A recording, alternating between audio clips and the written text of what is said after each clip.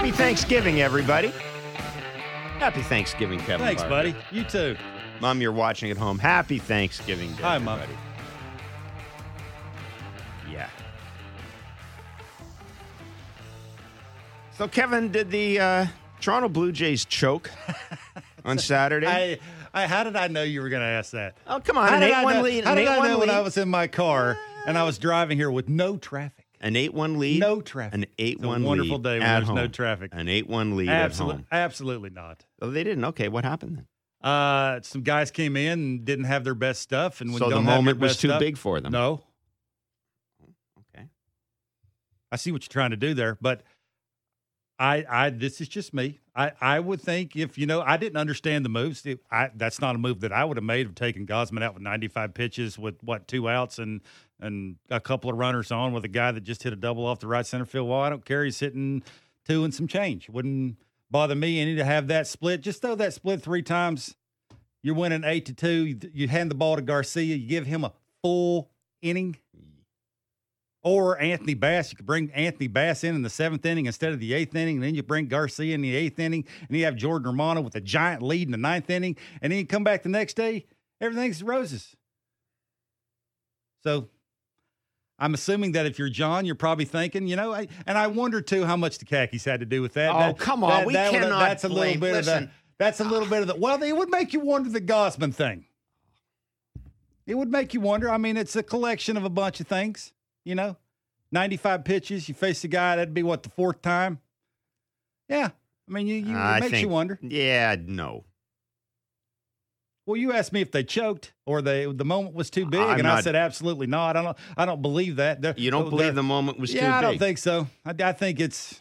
You don't believe that Sometimes it don't come off the fingers the right way. I mean the who am I thinking of? Tim Mesa. Tim Mesa. That was a decent pitch. It was just 91 instead of 94. Is that too? Is that Then too he big? came I mean, out. it was a Yeah, because the next a decent location. Well, let me ask you this: Tim Mesa throws that pitch. Next inning, he comes out and he's throwing 3 miles an hour, 2.5 miles an hour harder. So, was he not ready? Or was a moment too big? Bases loaded, spikes the first pitch. I mean, he did throw in that inning some pitches that were 93. I just think that one pitch was 91, and it was a little down in the way. It was a decent location. Spikes the first pitch, Kevin. I mean, dude wasn't ready. It, for me, gets He back. was not ready. For me, gets back to if the Kevin Gausman thing, you have a little longer leash. You let your best figure out to be your best. Get that big out. It's 8-2 instead of 8-5. The game turns out a little different. Here's the thing, and we've opened the phone lines at 416-870-0590 star 590 1-888-666-0590 590 is a text line. Yeah, you know this, name and location, et cetera, et cetera, et cetera. The Jays 10-9 losers to the Seattle Mariners on Saturday. A meltdown of historic proportions. You can't put it any other way. Tied for the third. Or it's only the third time a team's blown an 8-1, a 7-run lead, I should say, in a postseason game. Think about that. Think about all the stuff that has to happen for that to happen. Mariners did that on the road, too. Mariners did it on the road. And the Mariners did it on the road with their lights-out reliever coming in to work for a second consecutive day and throwing, one fastball and a whole crap ton full of sliders. Dudes are hitting 120 off the slide. Yeah, I know, but there was a lot. There was a lot going. Look, all the things you thought might screw the Blue Jays in the playoffs ended up screwing the Blue Jays. For the longest time this year, we talked about this bullpen. And the numbers, guys, will tell you, look at the Jays bullpen. The numbers were good for a while there. It doesn't matter that didn't anybody that could throw 100. I mean, all these guys spinning stuff. The Jays bullpen was, at one point, one of the best bullpens in baseball. That's what the numbers suggested. And I kind of bought into it, even though my brain is saying, can't they find somebody who can throw hard other than Jordan Romano? That ended up hurting them. Those of us who wondered, all right, Tim Mesa, Anthony Bass, do you have absolute trust in them in the postseason? Oh, it seemed like they did. They went to him. And then something you talked about very early, the lack of balance in the lineup. And people responded to Kevin Barker saying, all right, Barker, you want a left-handed hitter. Who would you take out of the lineup? You can't take Teoscar out of the lineup. You can't take Gurriel out of the lineup. Where's that left-handed hitter going to play? But at the end of the day, the lack of balance ended up coming back and hurting them. This is pretty easy. For a team that is so good offensively, or should be so good offensively, it's remarkable how many times this year they were unbelievably easy to pitch to. Yeah, I don't think that's what that didn't happen in game 2. I mean, they scored 9 runs. It was 8-2. It was 8-1. It was they stopped 8-5. I understand they had no answer late in the game. Well, a lot of people don't against that bullpen. Let's be honest. Like, what would it have helped if you'd have had some quality left-handed guys who could work some count? Work counts is take the close one, get yours, foul it off with 2 strikes, be tougher to pitch to, make a pitcher go to the other side of the plate with some other kind of pitch. Yeah, it would have been a lot better. That's perfect scenario for the Blue Jays. Just for me, it's when your best guys, you needed to be your best guys, was not your best guys, and it cost you a game, a series, and, you know, the question is, how do you come back from this? How do they, just refine who they are as a team? Do you sort of know what they are now? I think the refining it. Look, here's what I don't want to hear. And we'll open the phone lines. And the answer is very simple. Well, there's a couple of questions here. One, should the manager be back? We think that the manager's already been told he's coming back. Absolutely. I think he should be coming back too. Up until the game where the Gausman thing, and then after that, you could sort of, up until that point, he'd been almost great. Up until for that, me anyway. After the Gausman thing, he didn't make a decision that worked out. I'm saying up until the Gausman thing, right, he'd been almost perfect. Right. For me anyway. But again, I'm not saying I don't think he should come back. But I want to hear what the callers want to say. 416-870-0590, star 590, 1-888-666-0590. Again, 590 is a text line. Who do you bring back? Who do you let go? Somebody's going to say fire Ross Atkins. That's not happening. Ross Atkins is speaking to the media on Tuesday, and unless he announces his own firing, Ross Atkins isn't going to be fired. He's here for a few more years. So, I mean, if you really want to say that, go ahead. It's wasted air. Ain't happening. I don't think. No. Well, they won one more game than they won one more game, and they got into the playoffs. They were told to do that. So, but hey, you also heard after the game that this was a learning experience for the Blue Jays. I'm calling BS on that. This is not a learning experience for anybody. I have no idea what that means. I don't either. Blowing. Don't say there's air in the tire or there's pressure in the tire. Don't say that. Blowing an 8-run lead. I don't know what that means. Yeah, the only learning experience here is you probably don't want to trust Tim Mays and Anthony Bass in the playoffs. Your talent is not as good as the other teams. Is that what you learned? That's what we learned. So this isn't going to make Bo a better player. Trust me. It's not going to motivate Vladdy anymore. Trust me. That's not going to happen. Last year, when, I'm tired of seeing pictures of Vladdy looking forlornly out in the field. Last year, it was him sitting in the dugout as the Boston Red Sox ended up clinching. This year, how many times did we see Vladdy staring out in the... I'm tired of that. Don't try to spin the narrative that this is going to motivate the Jays to get better, that it's a learning experience. It's not a learning experience. The only thing they learned from this is they couldn't make an 8-1 lead hold up at home with the bullpen they have. That's the only thing they learned from it. Bo's not going to be a better defensive player as a result of this. Maybe Vladdy, I don't think this game will have anything to do with it, but maybe at some point somebody will tap Vladdy in the shoulder and say, dude, start lifting balls. Oh, he's trying. Stop trying, start doing. You're not 20 years old anymore. I mean, he did have and that's what I'm 32. That's pretty good. Didn't do anything in the postseason. That's what I'm saying. Got a couple of hits. That's what I'm saying about this team. The learning experience is learning experiences. It used to be, it was a great line to drop on sports writers when you couldn't explain what the hell happened in a game. It's a learning experience. This is not a learning experience for anybody. Let's be clear. And I will say this. I really do think that a loss like that makes you need to look at the guts of your team here. But yeah, the young core. I'm tired of hearing about the young core. The Leafs have a young core. They stink in the playoffs. I don't want to hear about a young core anymore. They're not a young core. They've got a bunch of guys with 3 years experience. The Atlanta Braves have a young core. They're winning. I don't want to hear anymore about this team's young core. Forget it. That's over. That is absolutely over. This is a team that was supposed to advance in the postseason. They ain't learning anything getting their ass handed to them on their home field, blowing an 8-1 lead. That's not a learning experience. You got to take a look at the core of this team, and you got to have a serious freaking conversation.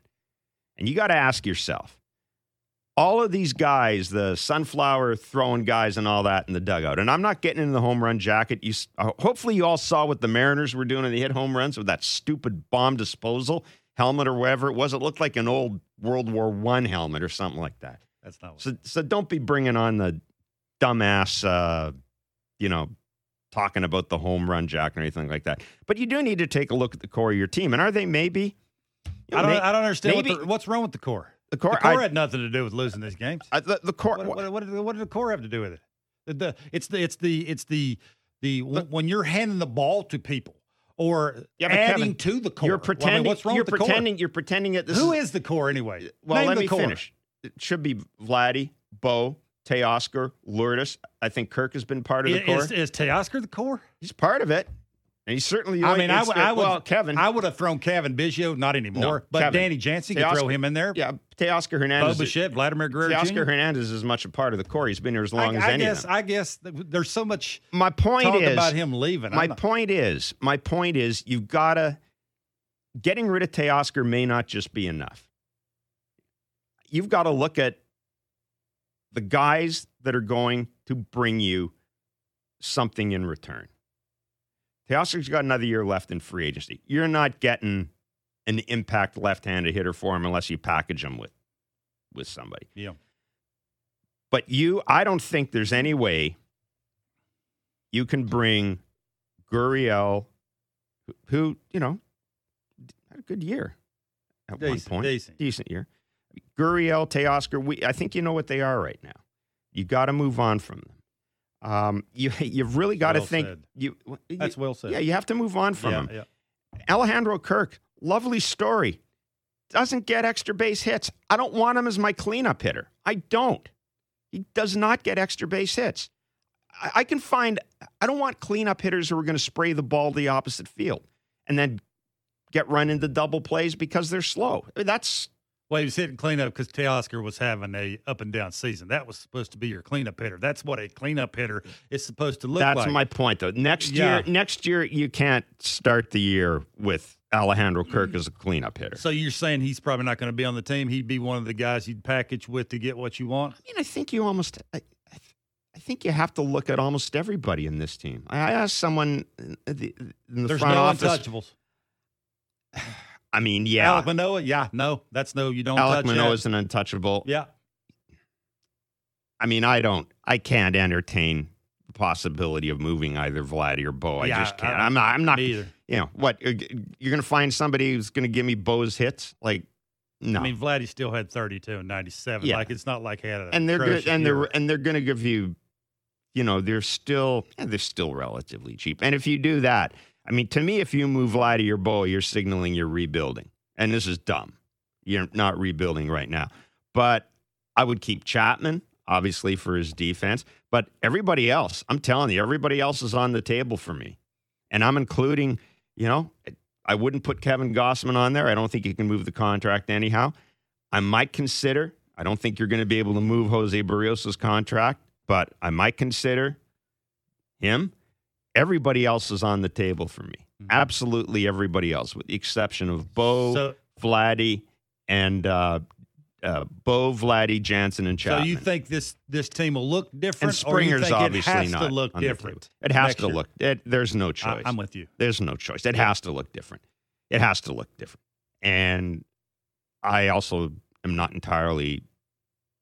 I don't think George Springer can be the center fielder anymore. I think he needs to be in right field and DH. I think George Springer. I think George Springer needs to DH. I'm just going to say this. I think he needs to DH 60 to 70% of the time. And I think you put him in right field the other whatever percent of the time and say, stand right here, don't move. Yeah, stand right here. Yeah. And then you can be leading off. Yeah, because I'm with you. You've been saying that forever, and it makes a lot of sense now after what you're seeing and how much he means to the team in the lineup. He was a terrific right fielder for the Houston Astros, too. He wasn't always a center fielder. Yeah.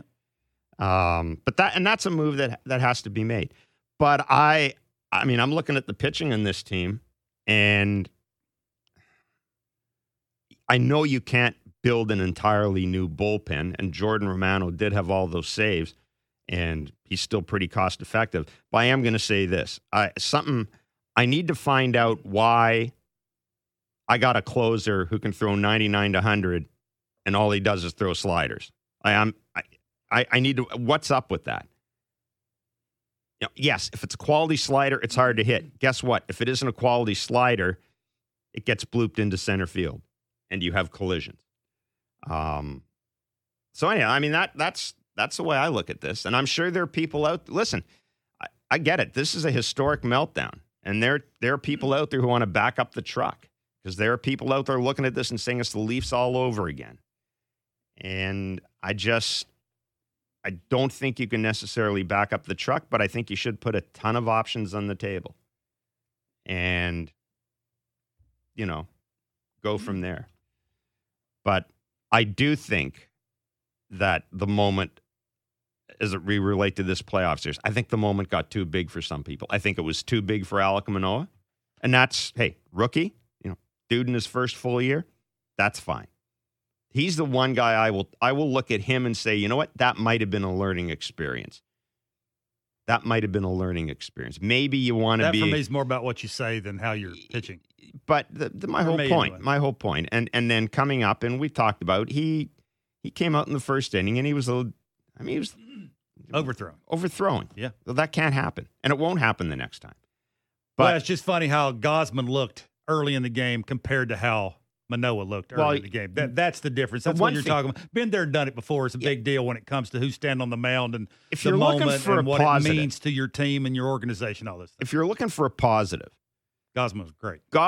Great, and Gausman, he might be the one long-term contract they've given out the pitcher that actually works.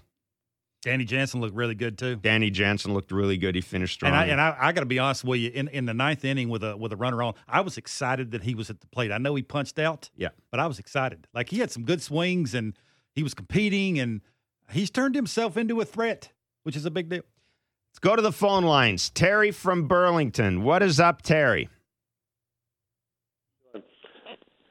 A couple of things. I think the big play of the game was when they took Gausman out. Major mistake. Should have. I just didn't make any sense to me. He's a big free agent signing. He had gotten the 2 outs. He was still looking strong. He'd thrown 5 shutout innings. That was the big play of the game.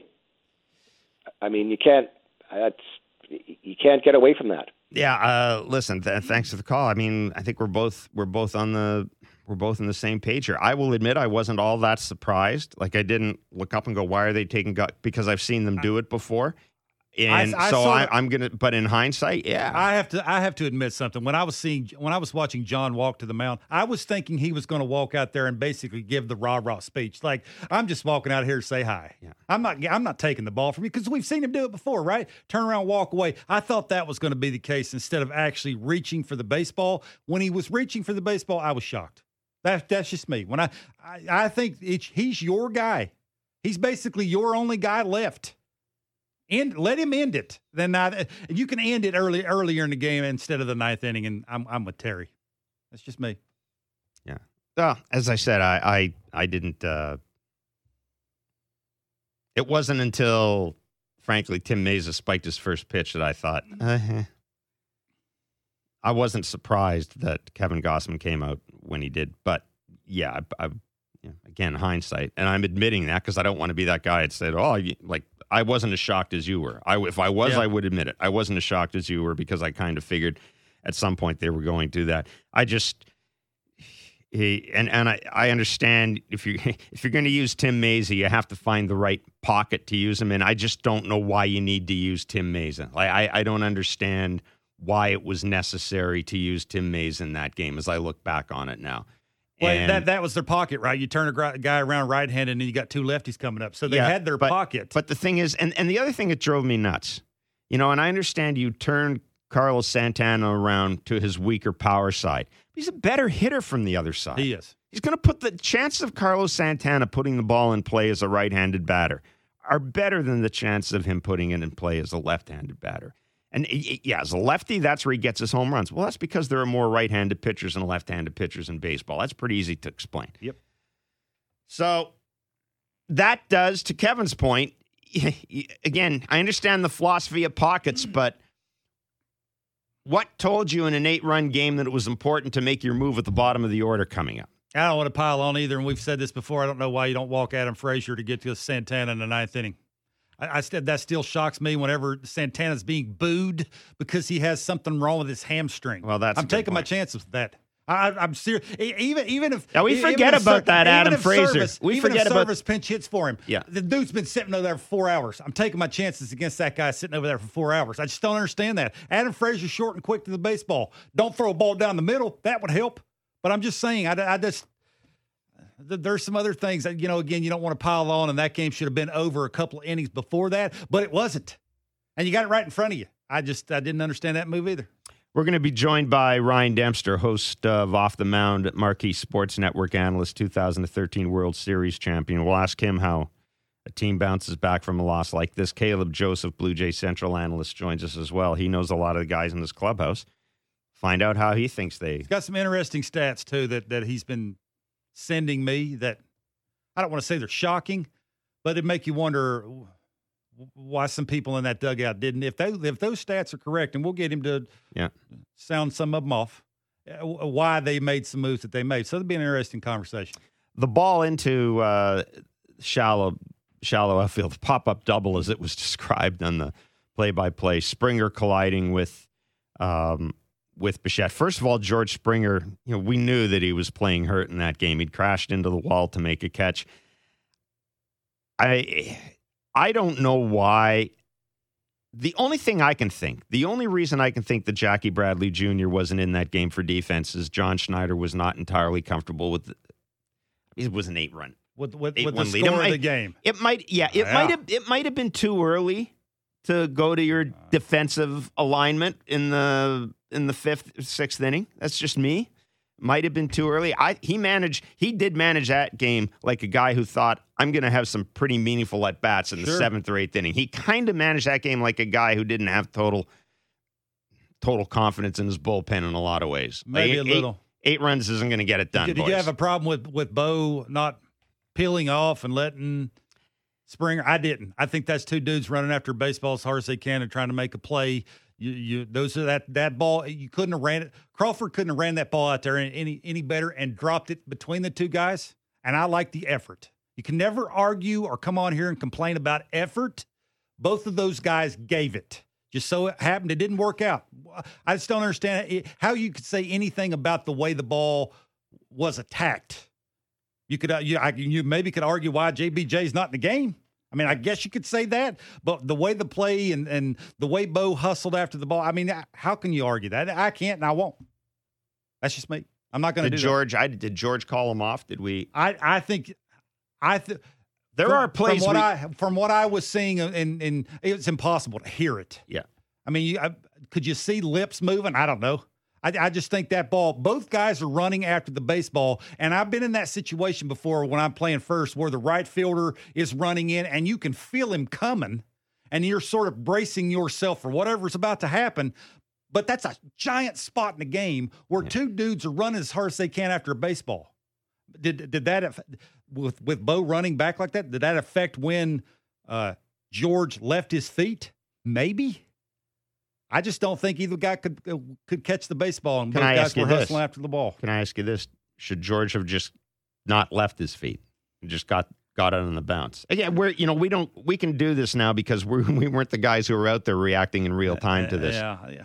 But I'm kind of with you. I just don't think you can complain or argue or say, what are you doing, or throwing your hands in the air with Bo saying, why are you running that? I mean, that's, again, the situation dictates how you attack a baseball. Both dudes knew that was the play, right? Yeah. And they were going to go all out to get the ball and catch it and have the last out and try and win a baseball game right there. So just didn't work out. Eddie in Fort Erie's got some thoughts on John Schneider. Hello, Eddie.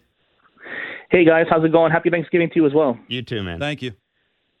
Yeah, you know what? I heard you guys talk about Schneider coming back, and I agree with you 100%. He should come back because he really rejuvenated that clubhouse, and they started playing hard for him, and they know him very well, and it just worked out well, and I just hope that they bring him back. Now, as far as next season goes, I really agree with you guys. They're going to have to make moves that none of us ever thought that they ever wanted to make. From 2 off seasons ago when Lindor was available and Ramirez was available, but now you're going to have to visit that now more than ever. And I hope and hopefully they won't trade away a lot of the guys that we like. But I'll tell you who really built up his value down the stretch, and that was Hernandez. I really feel like when he came back, he felt better. He came up with some big hits in September, not as much as Bo, but when he did, he made them happen. And of course, the 2 home runs off Ray, was I thought the cherry on top for me anyway. So I think that's pretty good. Now, I want to throw out 2 names that you guys, who the Blue Jays should look at acquiring in the off season, and if you don't mind, of course. Yeah, go ahead. Yeah. Well, obviously, I want them to revisit them acquiring Pablo Lopez, because I know they've been all over him and they really like him. But for me, the biggest long shot for me that they would look at acquiring would be Dylan Cease. I really like Dylan Cease and the season he had. You don't know where the White Sox are going because they're going to have a new manager. Their window is kind of closing, and their farm system's a little bit shot. So I know that's a long shot, but you know what? It won't hurt to maybe talk to the White Sox and say, hey, what would it take to acquire him? Yeah, listen, Eddie, I appreciate the call. The only thing, the White Sox, who the hell knows what the White Sox are going to do? And Rick Hahn, as a general manager, is not afraid to be aggressive. It's going to have to be next year or in the offseason. Yeah. You can never have enough pitching, right? Nope. I just wonder with the Astros, one of those arms, and you've been saying this for quite some time, is where Dusty's at in his career, how the season will end for the Astros, how willing they would be to get rid of one of those arms. They have a plethora of arms. You go to the Astros, and that could be a move, looking for some outfield. Lourdes Gurriel Jr. would fit nicely in that little short porch and left there playing defense and hitting in that place. He could hit some more home runs. That might be a little bit of an exchange you could do with one of those arms. So there is some moves to be made. I just don't think there's now. You can't, for me anyway, here in the offseason, that they tried on this guy. They tried on this guy. They tried on this guy. They tried on this guy. Sooner or later in the offseason, one of those moves have to be made, right? But you can't. When somebody reports that the Jays tried for a guy and didn't get him, you can't criticize the front office. It's not as if they're necessarily leaking that information. Like Justin Verlander comes out and says that the Jays were my final choice along with the Houston Astros. That's a statement of fact when a guy says it like that. And then everybody goes, well, the Jays finished second. You're making it sound as if the Jays are saying, get this out there that we finished second so people don't think that we're doing jack all. And that's not, a bunch of teams finish second in all these things. But, look, if you're going to, the one thing this season I think is showing us is, or one of the things that's showing us too is, I get everybody's in love with prospects, but is there a Jays fan out there who would rather have Gabriel Moreno and Aurelvis Martinez right now than Luis Castillo? And again, I'm not saying that would have got that deal done, but Luis Castillo. Nobody could say that. No. Nobody could say that. And I think that's kind of a good reminder that, I just don't care about, it's not that I don't care about prospects anymore, but I'm much more interested in what they can give me to win during this window of opportunity, because the bottom line is you pissed away another year. You did. Of these guys. Yeah. And Vladdy's already not cheap. He's not getting cheaper. Bo's not going to get cheap. Alek Manoah, he's going to want to raise. Spencer Strider just got $6.75? Yeah. He doesn't have as much service time as Manoah. You think Alek Manoah wants that? You can't just sort of rag the puck here for another 2 years. You've lost a year. This was a year where your window of opportunity closed a bit. I think last year you could say the window was still open, but this year you were supposed to be good enough to go on a playoff run. You didn't make it. You've got more service time with those guys. Your window of opportunity is closing if you're the Toronto Blue Jays. It's not halfway shut, but it's starting to come down. And you need to take that approach in the offseason. And if that means moving somebody where it's going to hurt a bit to get somebody who's going to help you in the majors next year, you do it. Maybe you wanted to, and this will give you an excuse to do it. Maybe that's it, too. It's right in front of you. I mean, it doesn't take a brain surgeon when you watch the Blue Jays play in Game 2 of what they need. I mean, does it? No. It's easy. Ryan Dempster is host of Off the Mound, and he's also Marquee Sports Network analyst. He's a 2013 World Series champion. Like a lot of people, I mean, Ryan Dempster was in the Blue Jays. A lot of folks were in the Blue Jays. A lot of national folks were in the Blue Jays. I guarantee you there are as many people shocked nationally at the outcome of that game as there are in Toronto. Ryan Dempster joins us next. We'll go back to your phone calls as well. It's Blair and Barker on Sportsnet 590, The Fan.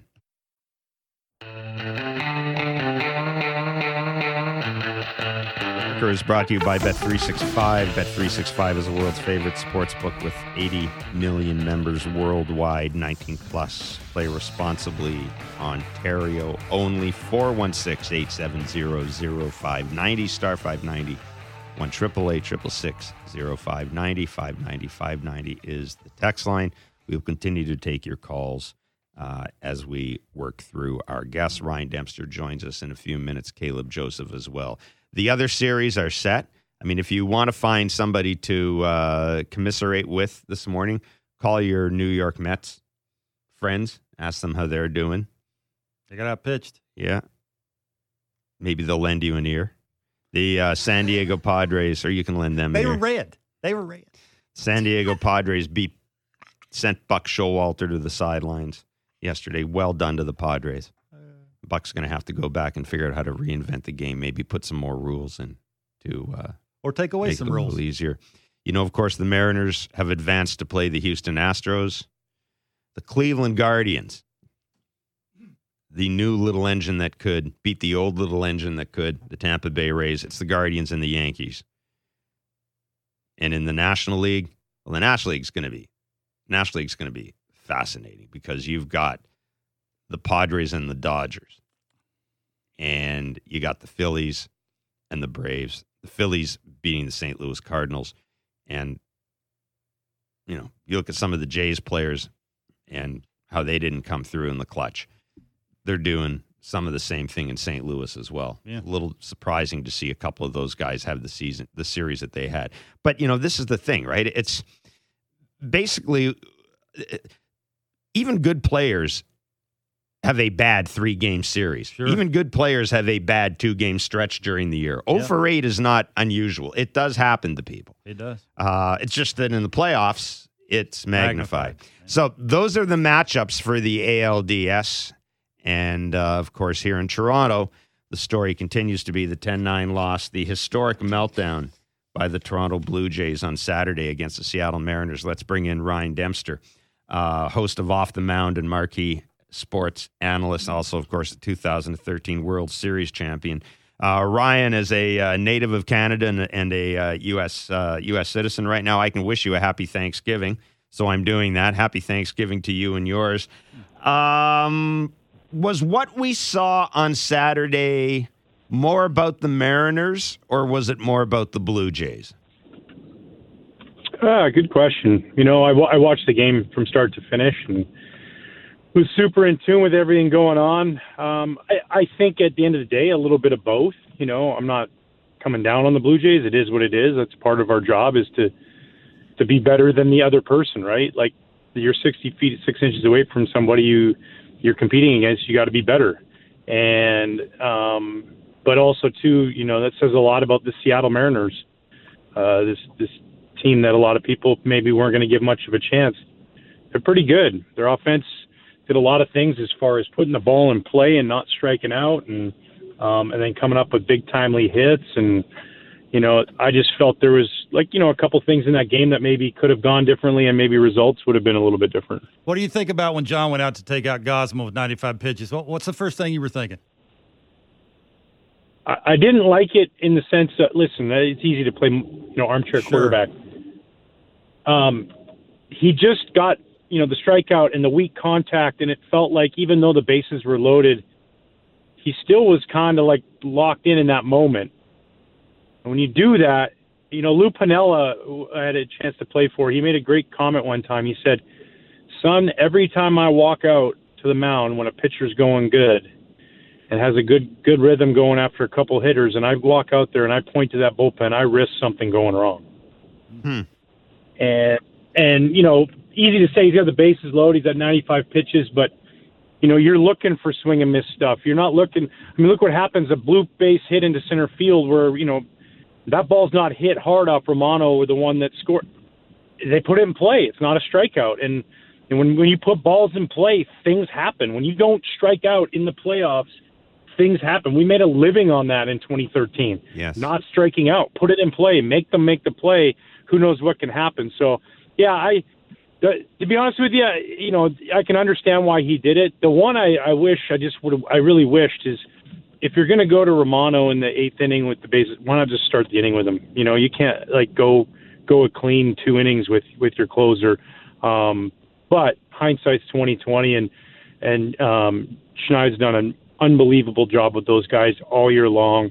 They deserve the success that they had, and unfortunately they came up short, and they'll have to figure out for next year. And they got a great team going forward, and there's nothing but positive things going to be in the future for them. Ryan, one of the things we heard after the game was learning experience. When do I look? We're all learning every day of our life. I get that, but when does that become just eyewash for a major league team? Well, when you start to get there multiple times, so the Blue Jays are there. It's really their kind of their coming out party, Now, next year, you add another piece and continue. Don't let this stop you from this gigantic piece that puzzle that you've been putting together. Continue to add, build, because you have the team, and then you learn from this past season, this past playoffs.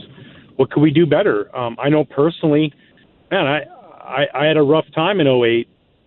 I had a great year during the season. I gave up a grand slam, and that grand slam cost us the game, and I learned from that. And then now when you get to the next round of the playoff, next time I go to the playoffs, with the Red Sox in 2013, it was a lot more under control, a lot more relaxed, how to hone that energy in a little bit. And for those guys too, it's a lot of excitement playing in the their home ballpark in front of all those fans. And how do you control those emotions and deal with all those emotions? And how do you ultimately just go out there and make pitches and get people out? And, it is a learning experience. As frustrating as that might be to hear as a fan, that's how you have to take it as a player. If you take it another way, you're just going to find yourself in the same predicament next time. Learn from it, get better, and next time you have the opportunity, go out there and, succeed. Well, what did you think of Alek Manoah's first start in Game 1? I thought it was good. I didn't think it was great. I thought he was good. The Seattle Mariners did a good job of jumping on him early. Mm-hmm. With really good starting pitchers, Bart, this, man. If you let them lock in, you're done. And they didn't let them lock in, and they came out. They were going the other way. The double down the line by Suarez, I think, was probably the biggest at bat there. Just so many little pieces where they, were doing things that they knew they needed to do. They couldn't be going swinging for the fences. It's let's just try and get a lead, get 1-0. That is the most important thing you can do in any game, and in playoff games, getting the lead. Now you put the pressure on the other team. Now you can go ahead and do things, put runners in motion, be aggressive, do that. They did a great job of that. They obviously had some sort of game plan, and they went out there and they executed it. And it wasn't so much that he didn't do a job. Sometimes it's hard. The hardest thing we have to do is give credit to the other team when things don't go our way. And that's what they did. They deserve some credit as well. I don't know how this feels. This is why I'm going to ask you. You've been on good teams before, and you know in the offseason after you've lost, there's going to be big turnover. But you know you're going to come back. What's that feel like? Like if you're a Bo Bichette or a Vladimir Guerrero Jr., is there a certain weird kind of feeling that you know that there's going to be some giant turnover, right? The guys that were in that lineup this year, end of the season, is probably not going to all be there next year. Well, what's that feeling like?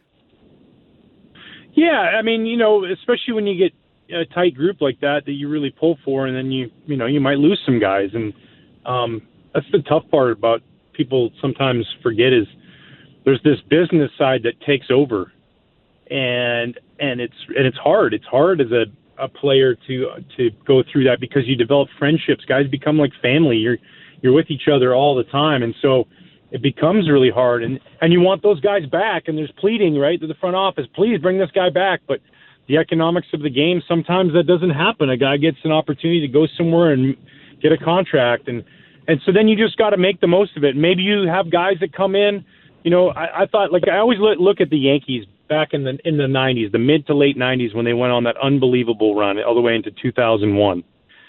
They what did they do? They had their core pieces.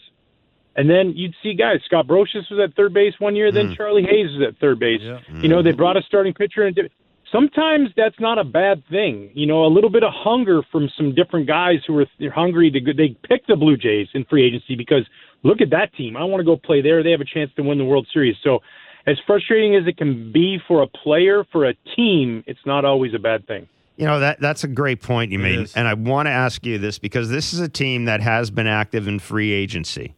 If you're a free agent and you're looking at the Blue Jays and you've just seen them torch an 8-1 lead in the sixth inning, sorry, what are you thinking of? Like if Ryan Dempster, if you were 32 years old, 31 years old, you're a free agent and you're looking at the Blue Jays and you're thinking, I might want to go there. Are you at all looking at what happened in the playoffs and going, man, they may not be as close as I thought they were? Not one single bit. Actually, I would feel like I could be a piece that would put them over the edge. And I don't even look at that. I look at it like quite the opposite, actually. Like that's kind of exciting because look how close they are. And if we can add a piece or two and I can be one of those pieces, then this team's got a chance to win the World Series. Deb, I'm not sure I've talked to you about Stripling or not, but I do want to do that because I think you're a little bit like him in your career, right? Add and subtract, kitchen sink kind of guy. Do you think he can do this next year? And do you think the Blue Jays should make a serious run at him? Yeah, I do. I do think he can. I think this is a guy that, kind of knows how to pitch. And, in a game that is constantly evolving, right, we've started to realize as we see, cool, man, you throw 95 to 98 down the middle or you're not hitting the corners. These dudes, Kev, you know this, man. Mm-hmm. Chipper Jones told me once before, he said, you put me in a batting cage and somebody fires a bullet 3 times down the middle of the strike zone, I'm going to hit the third one. Yeah. So he's told it doesn't matter how hard you throw it. Like you can time that up, like you can guys can get to that. It's about location and hitting spots. And when you do that and keep guys off balance and add and subtract, you're just going to do wonders in this league. And as long as you're locating and staying healthy, you're going to get outs. And I think he's a guy that gets outs. And I think bigger than the stuff or what he can do when he's out there on the mound is just making sure that he stays healthy is the biggest thing. And when he does that, he's capable of getting any major league hitter out. Ryan, really good of you to join us today. Thanks so much, my friend. Be well. Great stuff. Thank you. Yeah, absolutely, guys. Always, man. Take care. Ryan Dempster, 2013 World Series champion, host of Off the Mound, and a analyst with Marquee Sports. I'm intrigued by the Stripling thing. Can he do that an entire season, start to finish? You want to know what the Braves signed Spencer Strider to? You want to know the contractual breakdown? I would love to. 6-year contract that's worth $75 million, runs through 2028. $22 million club option for 2029 with a $5 million buyout. So, theoretically, if the option is exercised, the deal is worth $92 million over 7 years. This is the dollar value. He's going to make $1 million per year in 2023 and 2024, $4 million in 2025, $20 million in 2026, and then $22 million per season in 2027, 2028. Mm-hmm. He was the third rookie in franchise history to strike out 200 batters, first in the modern era. Only 16 rookies have done that in baseball. Yu Darvish did it in 2012. 13.8 strikeouts per 9 innings, the highest by rookie pitcher in MLB history. Quickest pitcher in baseball history to ever reach 200 strikeouts in a single season, doing so in his 130th inning of pitching. The reason I mention that is Alek Manoah has a little more service time than him, correct? Mm-hmm. Do you think Alek Manoah and his people are looking at that contract going, Now, I'm going to say that's this. where it would start, is there? 6 for 75. Why wouldn't you? He's doing it in the American League East. Why wouldn't you? You maneuvered things around down the stretch to have me pitch in the biggest games of the season in game 1. Absolutely, it would. The question is, would you do it? And if you don't, why aren't you doing it?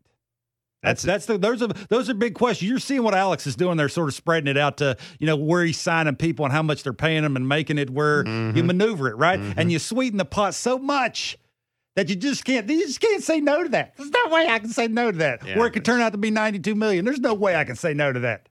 So, yeah, and if the Jays don't do it, if they don't sign one of those big 3 guys, Manoah, Vladdy Bichette, why? Why? That's the only. Me and you are coming on here yelling and screaming. Why have they not done it? Seeing the Braves doing it the way they're doing it. That's their core. Let me ask you this. If you don't sign one of those 3 guys, well, you have to trade one of them. That's what I was going to say. Are we going to that point? And it seems like you are. And that gets to the point where, we have a discussion about the core of this team. I'm surprised it hasn't been done yet. Well, at least one of the three. Maybe Vladdy's the most expensive one. I think sort of, maybe you could understand that. And it sounds like they're talking a little bit with that. But have you heard anything with Bo? On balance. Have you heard anything with Alec? No. So it just makes you wonder why. Yeah. If they don't do it in the offseason, it's obvious. It's obvious. Because you're basically what the Braves are doing to these guys is they sweeten the pot just enough to where their agent and that player, there's no way you can say no. Yeah. I just have real problems with the timing of this. I think I could be wrong. Maybe the plan is, you know what, we'll let these guys get to 3 or 4 years, then we'll sign them, we'll make them a 5-year contract offer. That's huge. Right, that does cover 2 years of free agency, and maybe the Jays are thinking we'd rather do that over 5 years than get involved in one of those 7-year deals. But I do think this. I think Manoah, you've got to treat a starting pitcher differently than you do. Do you the 2 think other right guys. now, knowing him the way we know him, you think he would take 6 for 75? Manoah? He'd jump all over that. He'd jump all over it. Jimmy in Hinton, Alberta. We'll take one more call before we take our break. Go ahead, Jimmy. Good morning, gentlemen. Happy Thanksgiving all. Thank you too, man. I had just a thought listening to Mr. Dempster before I get into why I called with Ross Stripling. He may be our barometer, actually, as to how good this team or how close this team is. Because if Stripling comes back, that holds water for me. How so? Because he's not stupid. He's a veteran. He wants to win. He's a very smart man. I say if Ross Stripling re-signs with the Blue Jays, that means something to me anyway. That's it's an interesting thought. I hadn't thought of it that way, but you are right. It just holds water, right? Because who he is as a person. Yeah. And not only that, Jimmy, this is his big opportunity. It is. And if he's saying, hey, I know this is my big opportunity. This is my last kick at the can as a free agent, and if I'm willing to come back to Toronto. That is a sign that you're right. That is a sign that a smart guy has looked at the situation and said, God, we're close. That's a hell of a point. I hadn't thought of it that way, Jimmy. A couple more things. Yes, sir. I know it's not popular. I've listened to the show. You've touched on Bo. Personally, I think he needs to stay in his lane. He showed up one of his teammates earlier in the year. I think he just has to trust his teammates to play the game of baseball with him. Right. Another point is, for me, Teo's got to come back. He's got ice water in his veins when the playoffs start. To me, I keep a defensive replacement for him all year. And finally, to John. Yeah. I love John. Ross Atkins saved his job. I called in earlier this year. I really believe he saved his job by not unloading everything we have on this version of this year's Blue Jays. Okay. Yeah. I think he needs to. John's going to manage somewhere, but he needs to make these mistakes not on a non-playoff team first. He's had to start Gausman for game one. He's been there, done that. I mean, you really got to go to that. But, I think Ross Atkins needs to get a veteran manager in here, one that's not going to make these mistakes. But, John, I mean, I love him, and I think he's got a future, but just we're so close we can't have these mistakes at that time of the year, in my opinion. Yeah. Jimmy, I appreciate the call. Thanks so much, and thanks for the kind words. We all think John is coming back. All the signals we've seen from the front office, just from chatting to people and different people around the team, you get the impression that this decision has kind of been made already. Maybe Ross will announce it tomorrow. I don't know why he wouldn't. He's doing his media availability tomorrow. If Ross Atkins doesn't come out if you can't look us in the face and say our manager's coming back, then that tells you something. That really does. Yeah. That really does tell you something. There's a lot to unpack, and I'm going to do it in the next segment. There's a lot to unpack with what Jimmy said. I do want to say this though. The one thing that I'm really upset with myself about is that I didn't at some point come out and say, why are we so set on Manoah starting game one? Why aren't we going with the veteran? That's an easy answer. They told you down the stretch the last 2 weeks of the season exactly who they wanted to pitch in game one. You couldn't do what you did the last 2 weeks and then pitch somebody other than Manoah in game one. That's why. But they backed themselves in the corner is what they did. That's a good way to put it. 416-870-0590, star 590, 1-888-666-0590, 590 is a text line.